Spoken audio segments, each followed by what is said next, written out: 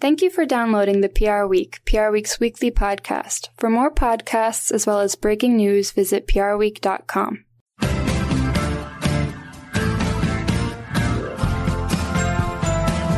Hello and welcome to the PR Week, PR Week's regular weekly roundup of everything that matters in the worlds of PR and communications. My name's Steve Barrett. I'm the editorial director of PR Week, going to guide you gently through another show, and really delighted to be able to speak to a bit of a legend in the tech PR industry. It's Tim Dyson, who is CEO of Next 15. And Tim, welcome to the podcast. Great to have you here and looking forward to chatting. Thank you for having me, Steve. Yeah, and Frank Washcott's here, as usual, my co-host. And how are you doing, Frank? I'm doing well. Thanks for having me on. Yeah, so Tim, tell us the story. You've been in the States for 27 years. You came over, like most of us, just for a couple of years to see what it was like. But you came here to set up Text 100, which was one of the sort of pioneering tech PR companies. And now you're the CEO of a holding company based out on the West Coast. What's your reflections on the journey? Because it's so much change in the tech space, in the PR space, and we're at a real high point now. So when you look back, what's your reflections on that 25-year plus journey? It has been quite the journey. I mean, as you say, I didn't really plan on coming and staying. I think when you come to this market, you come with a relatively naive view of what America is. You think of it as this big, brash country, that sort of has got ideas slightly ahead of its station, especially if you come from England where everything is prim and proper.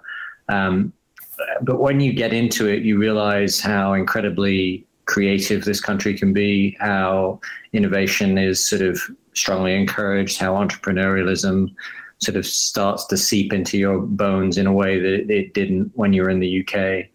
And you start to get more ambitious. And I think the more I've stayed here, the bigger the ideas that have been brought to me, the bigger my appetite for those ideas have been. No, I think it's been a journey both from the business and for me personally. Yeah, and just the scale of the market, isn't it? That's what hits you when you get here. It's just a different game. It's where the action is, basically, and it's very compelling to stick around. And I suppose by getting here in 1995, that's like kind of the start of the internet, the web boom, the dot-com era, and then the big social media platforms, cell phones, the rise of Google, Microsoft, just incredible tech stories that your agencies and Text 100, now known as Archetype and Outcast and M-Booth and others, have really kind of tracked those stories, haven't they? Because they've helped those brands and helped those industries tell the stories too.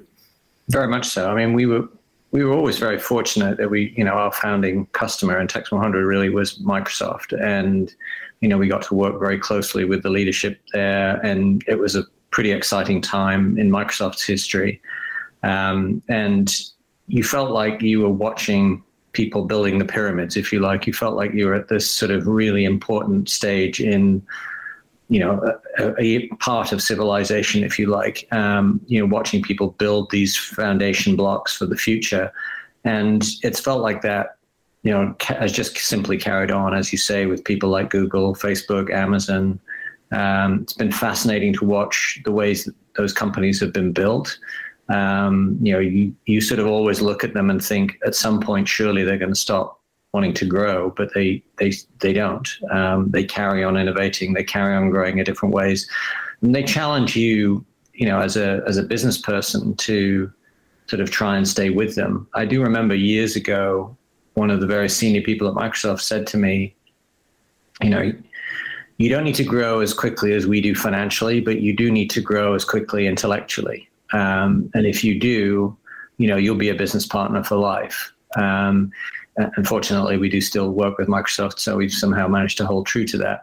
But I think that is always the challenge for agencies working with high growth businesses, is you need to be at least level with them in terms of thinking about how to evolve and grow as a business, how that's going to impact their reputation, how it's going to change their relationship with customers and so on. Yeah, do you think we celebrate that enough? Those amazing businesses on the West Coast, principally, that have changed the way everyone lives, and now have got a slightly tarnished reputation in some respects. Yeah, I think the tall poppy syndrome, unfortunately, is always going to apply. I think. Every form of technology always comes with a problem. Everybody always finds a way to use technology that is harmful. We go back to the, prank phone calls on, as a kid growing up. Not that I was the one doing them, unfortunately, that is one of those truths about everything. Is there's always some person that's going to find a malicious use for something. I think there are some deeper societal challenges that come with the way that we are now using technology. It is changing the way that kids grow up. It's changing the way that we all do our jobs, et cetera, et cetera. I think some of that responsibility does need to start to fall onto the people who are creating those technologies. And I think that's something that, people like Google and Facebook are trying to wrap their arms around. I think they're looking at their role in society in a much broader sense than they certainly used to. I think they understand that responsibility, but I think it's hard from the outside for people to see the growth that those companies have gone through, the way that they've evolved, how difficult that is for them to really embrace. They've been dealing with so much of their own internal change as they've grown so fast, that to then take on this much bigger responsibility, to an outsider, it looks like a fairly easy thing to do. But I think for them, it's a really quite difficult challenge. Yeah, I agree. I think they are massive challenges. And if you look at Microsoft and Google, so they've kind of evolved beyond their pioneering founders, haven't they, to other execs who've taken the ball on to the next stage. And maybe that's what I've always said, that's what Facebook's got to do, but not that Mark Zuckerberg cares what I think. But it's interesting and big stories that are going to continue over the next few years for sure. In your time, what would you say the biggest high was, and what was the biggest low? Because you've gone through so much and seen so much happen, especially in the tech world. It's a good question. I think watching Microsoft grow in the early years was and I was fortunate. I felt like effectively got a front row seat. I got to do work with Gates and Ballmer and all those guys. That was a huge high because it felt like actually they were really sort of, not only was I watching them sort of develop all this amazing technology, grow this incredible business, but they were really helping teach anybody that was with them, this is how to do it.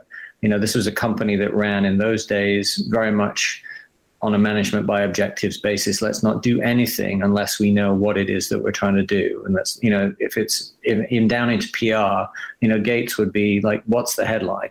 What's the headline that we're trying to get out of this story? Because if you couldn't write him the headline, he wasn't doing the interview. And so even if, in other words, even in a corner like communications, that was how they ran the company, but you got to see that was how they did everything. And that was a fascinating, it was like doing an MBA at speed with some of the most incredible people in the world. I think the lows in some cases came where you saw some of those companies really stumble, where they did make mistakes, where Microsoft, with the antitrust stuff, it just did not wrap its head around it. And you've seen in some cases, Facebook making similar kind of stumbles, if you like, where it's just not reading the room. It's not understanding how the world is seeing what they're doing and isn't grasping the enormity of the challenge that's in front of them. And I think that's the part where, on one level, you can understand why they see the world that way, because you can see it through their lens. But also you tend to be this, because you're an outsider, because you're a consultant, you see it through the other lens, which is this is how the other audiences are understanding what you're doing. And it looks bad, guys. You're going to have to do something. And it's that unwillingness to change that, sometimes is just very hard to watch as a consultant. You're seeing a company that, part of the reason that they've been so successful is because they're so insular. They do not pay attention to their competitors. They do not pay attention to, some of those outside voices because it's what keeps them incredibly focused. But unfortunately, that sort of blinkered approach sometimes catches up with you. And I think, when you see that happen as a consultant, it's very hard to take.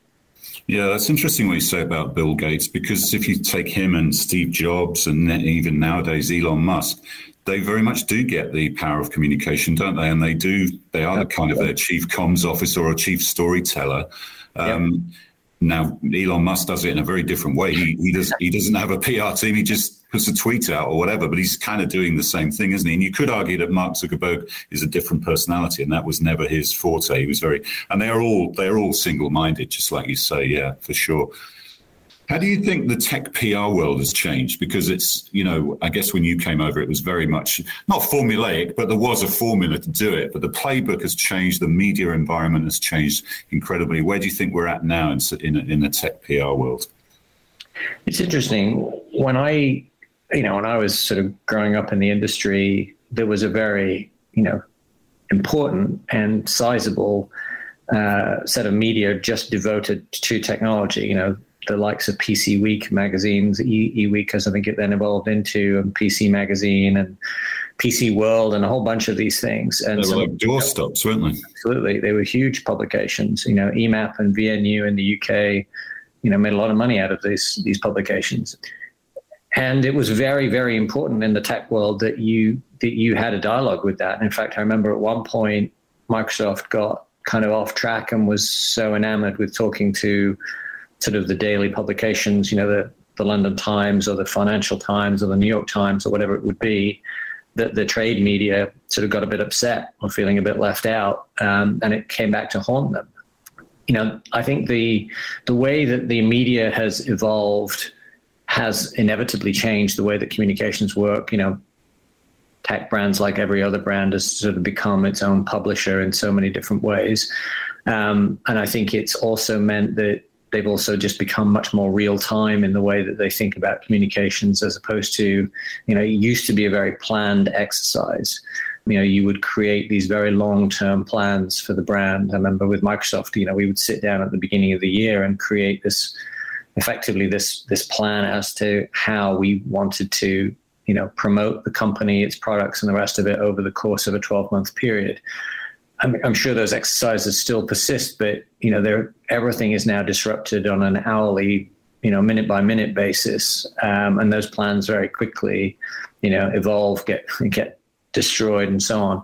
I think they've also just become way more integrated. It used to be very siloed. It used to be, it was really just media relations with a few other bits and pieces attached. Now everything is incredibly integrated. You do not do anything without thinking about, how is this going to integrate into those other aspects of our marketing activities.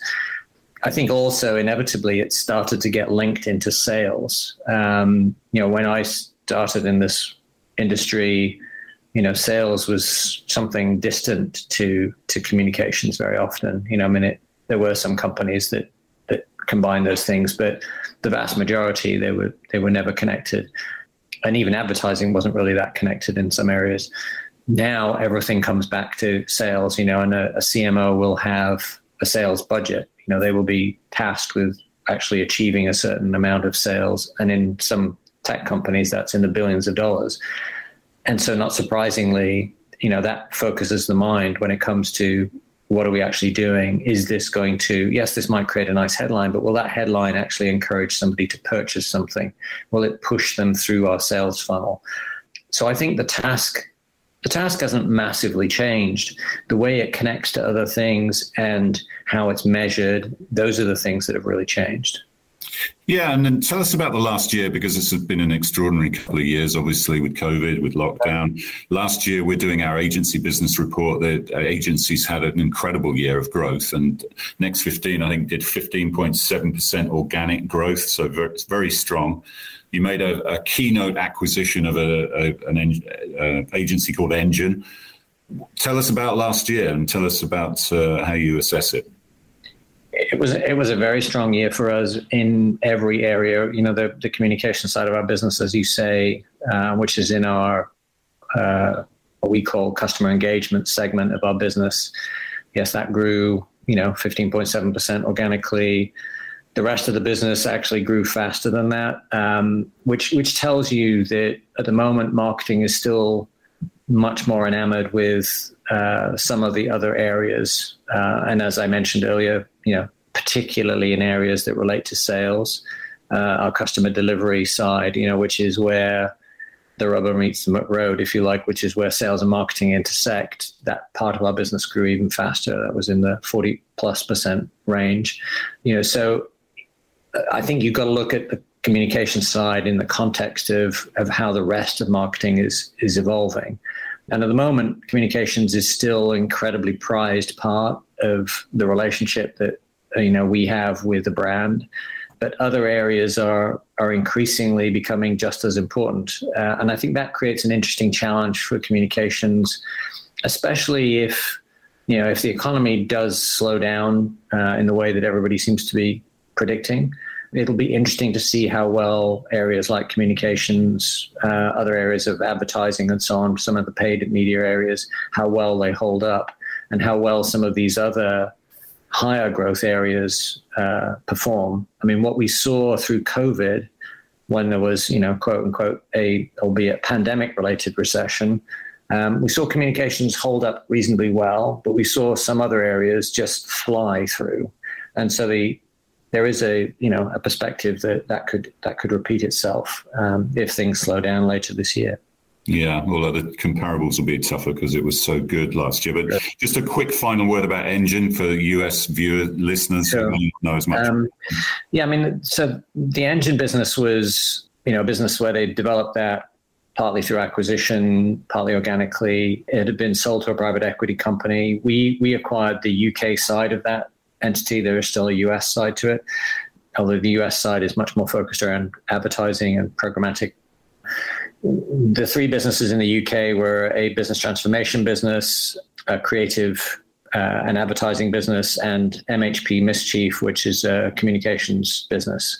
They're all roughly sort of 30 million sterling revenue businesses. It's been a really good acquisition for us. Very, very happy with the way it's integrating into our entity. They're a business that, certainly in the case of MHP Mischief, has got an incredible reputation. They in fact got, I think, PR Week's Agency of the Year last year. They are one that we would want to invest in quite significantly over the coming years, because we could see a lot of growth potential in mainland Europe and potentially the US. Yeah, looking forward to seeing what you do with that, and of an iconic company and a big acquisition. So yeah, great to chat, Tim, and we could go on for ages actually talking about the history. It's amazing what you've seen, but we'll get your input on some of the stories. Frank, some really big agency stories this week. Omnicom and Publicis put their Q1 numbers out, and they're reflecting a good Q1, despite the fact that is a tough comparable. Yeah, let's talk about Omnicom's PR first. They are up 14.1% in the first quarter to about $361 million. So again, that's up on a Q1 2021, where the rebound was starting from COVID-19, but still feeling the effects of it. So Omnicom in general, it saw organic revenue growth across all of the business sectors. Advertising was up 9.1%. So you could look at it and say the PR outperformed advertising if you wanted to. And there are two CRM divisions. We definitely do want to, Frank. Yes. Unless we're on campaign. If I had my campaign hat on, I'd be saying it's something different. Hey. Right. So the two CRM divisions up 20.3% and 6.3%, and brand consulting. CRM and brand consulting up 13.8%. So a good quarter overall. If you've been keeping an eye on their stock today, it's up today based on the news. One interesting thing about it, CEO John Runn said there was strong momentum for the holding company in general. But, you're seeing this in a bit of a trend here with all of the earnings, and we'll talk about Publicis next, but noting some caution about the war in Ukraine and the possible impacts that it's going to have. So getting on to Publicis, 10.5% growth in Q1. That is for the holding company in general. That's up to about 2.8 billion euros. All of their regions are up. The US is up 8.8%. Europe's up almost 15%, Asia up 14%. Now, we don't have specific numbers for this one for MSL or CAC CNC, but we can also say that the Publicis numbers are up on the 2.8% growth they saw in first quarter of 2021. So strong start to the year for both holding companies, but Publicis also noting some caution on the situation in Eastern Europe too. I think I saw a story about Philippe Krakowski at IPG, his salary virtually doubling, mainly due to bonuses. And John Wren is well known as the highest paid holding company exec. So Tim, did you give yourself a massive pay rise as well? Do you watch how the holding companies are doing, and does that get reflected in your business? So I took a 3% pay rise. I didn't take a pay rise last year at all, and didn't take a bonus last year actually at all. So it just didn't feel right this time last year, even though our business did really well, and we repaid furlough money, and we actually, anybody who'd taken a salary cut, during COVID, we repaid that and that kind of thing. These are very interesting times, and I think the growth that those guys are seeing, we've typically grown slightly faster than the holding companies, and that certainly seems to be the way that things are still playing out. Overall, I think that's to some degree the law of the big numbers, right? Our business is clearly smaller than theirs, but we're expecting another very, very strong year of growth. Our analysts, we did revenues of just over 360 million sterling this last year. We're expected to do, I think it's roughly 520 this next year. So that's pretty significant growth. I think the market at this point for the kinds of products and services that are in, our portfolio and obviously in others remains incredibly strong. I think the one thing that COVID really taught brands was what worked and what didn't. And I think, the good companies, and I mean the holding companies here, also kind of made sure that they learned from that. They kind of slimmed down the parts of the business that maybe weren't as helpful to customers or even got rid of them. But really honed in and invested in the areas where they could see this is really helping the customer grow or deliver sales in this area or improve its relationship with customers, whatever it's trying to do. And I think that's why you've got this to some degree, that's why you've got this really healthy growth coming out now, is that what COVID did was it sort of weeded out some of the parts of the marketing mix that weren't actually that effective.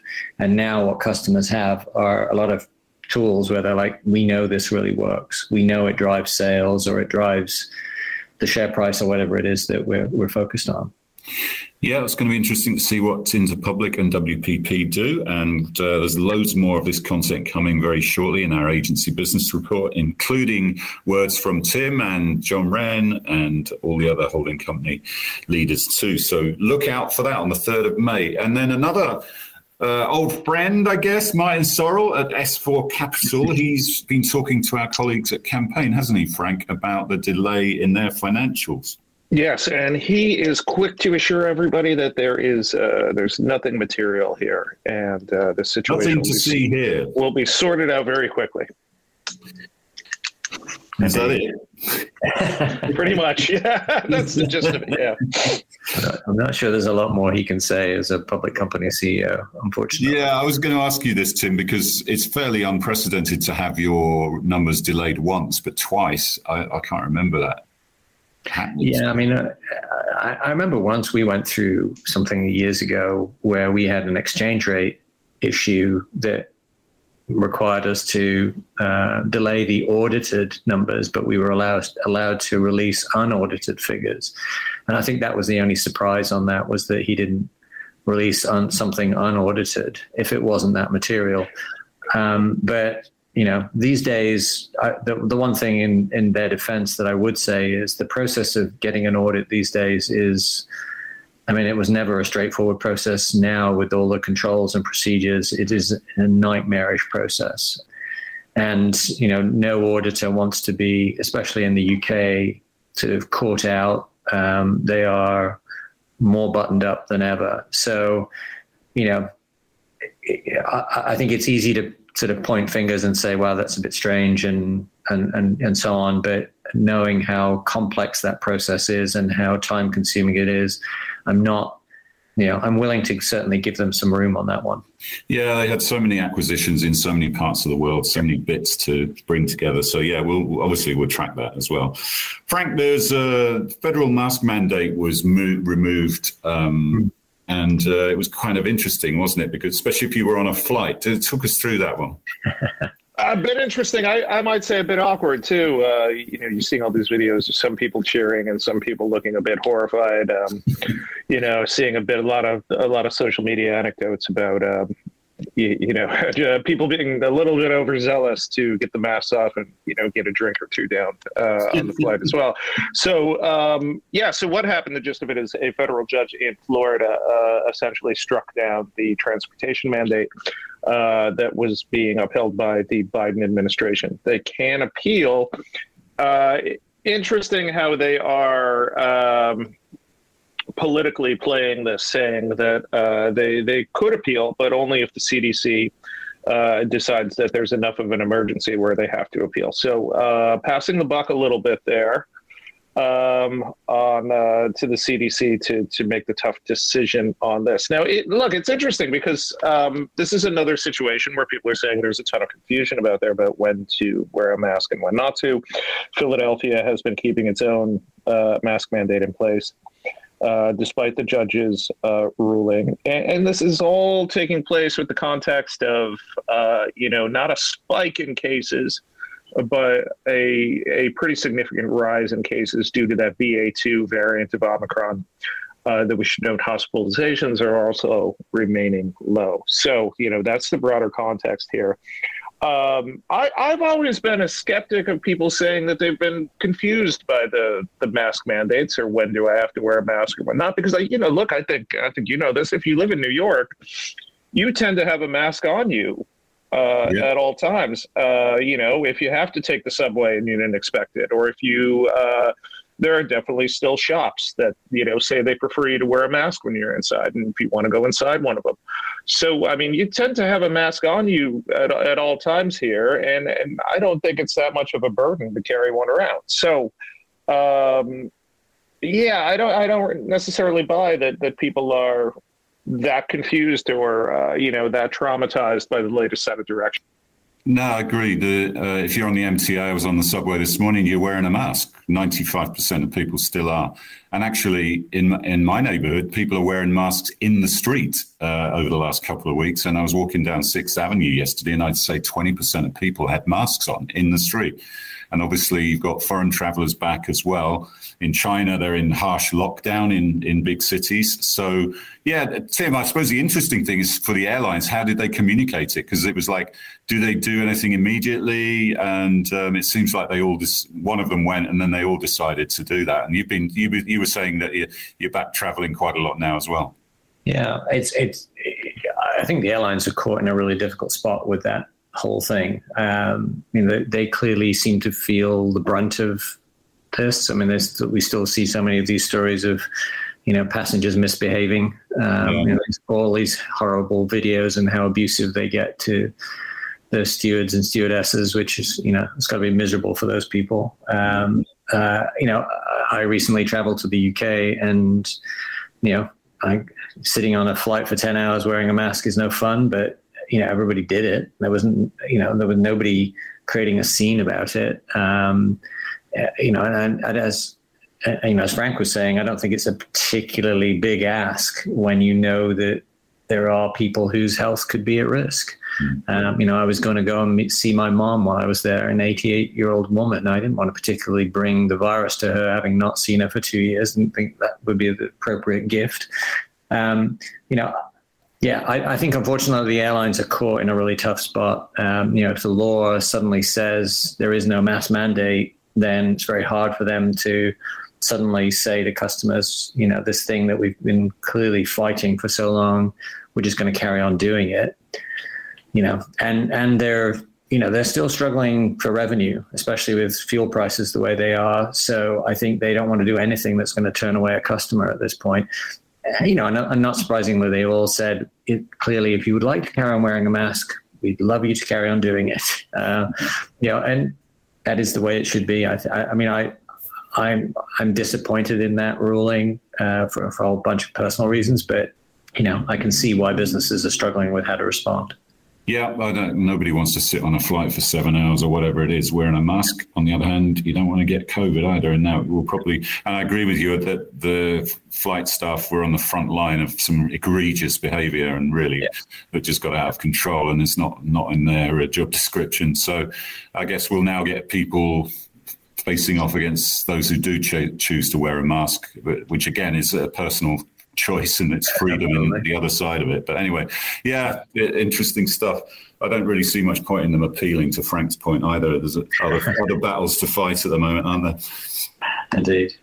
Frank, there were some Netflix numbers that weren't too good for them and some projections that were even worse. Now, is that just a case of they're up against incredible comparables because we've all been watching Netflix over the last 2 years assiduously, and or is it more of a fundamental problem? They put their prices up, didn't they? So what do you think? Oh, I think it's well beyond just bad comparables in this case. This is one of those financial results stories that it just sort of shocks you, the severity of it. It seems like nobody saw it coming. The latest round of stories of Netflix were all about, the streaming wars and Apple Plus is emerging and winning the Oscar for Best Picture. But what happened was the Q2 numbers for Netflix losing subscribers, and the first time they've lost subscribers in I think 10 years. Just shocking to investors and to analysts. And the shares are down 36% on Wednesday when we are recording this. And that means that Netflix has lost more than $56 billion from its market cap, which is remarkable. Now, just as big of a weight, just as big of a weight on this was the prediction for the rest of the year, which was the Netflix saying that they are going to lose an astronomical number more subscribers through the rest of the year. And I was really surprised by this. I mean, I think that, there's a real quantity versus quality argument to be made here, isn't there? When you compare Netflix and just how much is on a streaming service versus, HBO or versus Apple Plus or other things that might have more, premium shows. So interesting to see if the market swings more in that direction over the coming months. Yeah, they've invested billions in content, but that's they're going to probably have to lean back a bit on that, and they're going to look at advertising options as well, which was one of the advantages of using. Here's a great number from this. The company claims that $100 million additional households are using shared passwords around the world. Which now that feels like a bit of a blame game to me. 30 million using that excuse for years, haven't they? Yeah, 30 million U.S. and Canadian households using a shared password to access content. So. Never do that. That's shocking behavior. Tim. Tech stocks have to show growth, don't they? Analysts don't like it when they don't see that. So we've seen that story over the years with Twitter and other tech companies. And once they get on a downward spiral, it can be very difficult to pull back and go back in the right direction. I think this is sort of Netflix Nokia moment. I don't know if you recall, there was a period where Nokia could do no wrong and everybody had a Nokia cell phone, and that was, and then there became a point where Nokia's only point of innovation was they gave you a phone in a different color, and then you realized, okay, they've run out of ideas. And then the BlackBerry came along, and then the iPhone came along, and we know how history evolved in that respect. The technology was there, the customers were there, the money was there. There was no reason why Nokia couldn't have been Apple. They just couldn't see that world, couldn't figure it out, couldn't make it happen. And I think that's now sort of Reed Hastings' moment. He's going to have to try and figure out the next Netflix. I think the advertising model is fine. I think, but he's at a point where, pretty much everybody in the world who could have taken on a Netflix subscription has pretty much done so. Yes, I'm sure there are a few 100 million more subscribers out there that might pay a different price point or whatever it might be. But I think they need to figure out the next big business model if they want to go for the next level of exponential growth. Otherwise, you're just a different version of cable. I don't think that model is really, isn't going to be one that you're going to carry on delivering amazing growth and amazing profitability on. They've done an incredible job, and you cannot deny that, they've come from a business that, even 10 years ago, people barely knew who they were, to now they are this global brand with incredible power. Their dominance of Hollywood is unbelievable.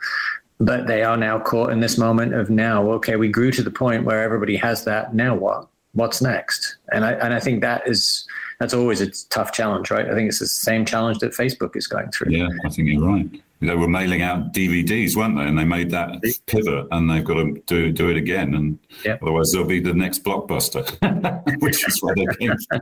Indeed. Frank, we're recording this on 420, a well-known day for pot smokers, or however you consume your cannabis.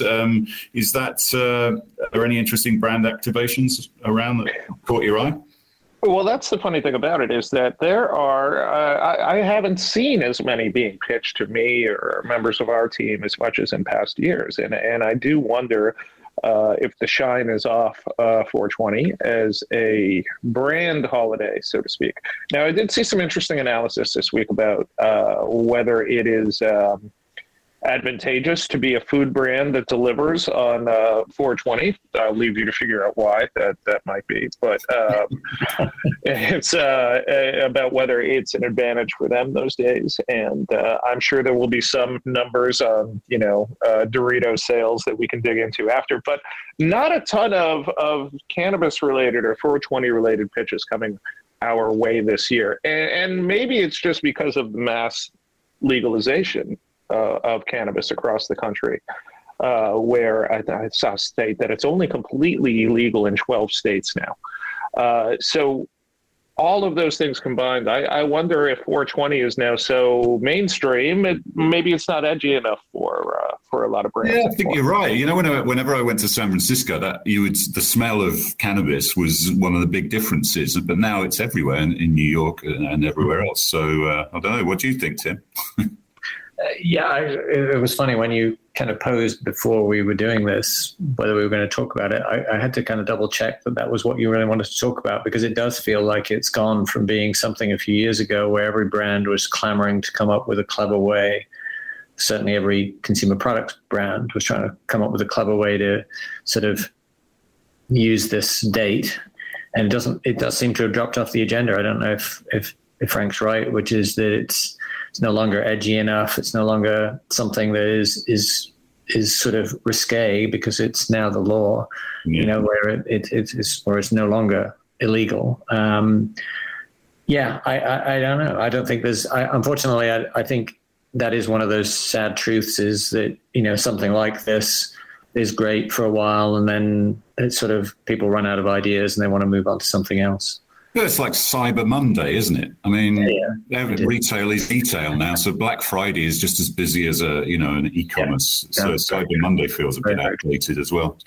Frank, just to finish, because we're running a bit long, we've got PR Decoded coming up on the 10th and 11th of October. We launched that today, and it's all about purposeful business. And we did a piece, so check it out. We would love to see you in Chicago in person again. It's going to be a great conference. But we did Chris Daniels did a nice piece for us on corporate America and purposeful business, didn't he, last week?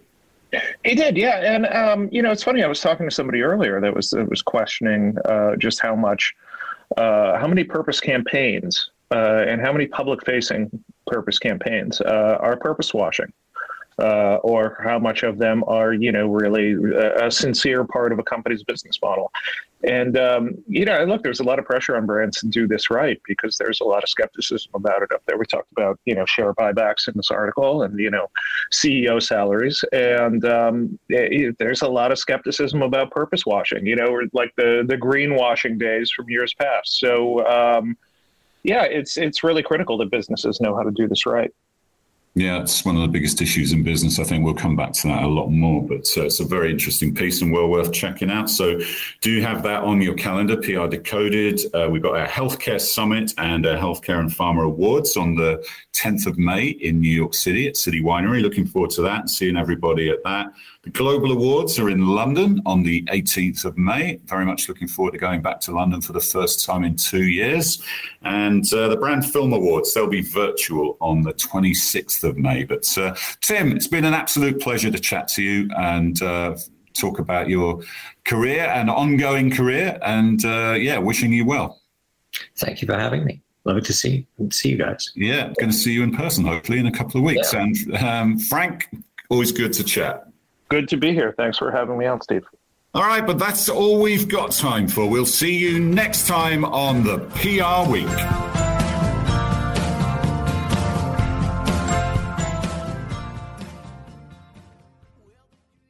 Thank you for listening to this week's episode of the PR Week. To find more episodes, visit prweek.com.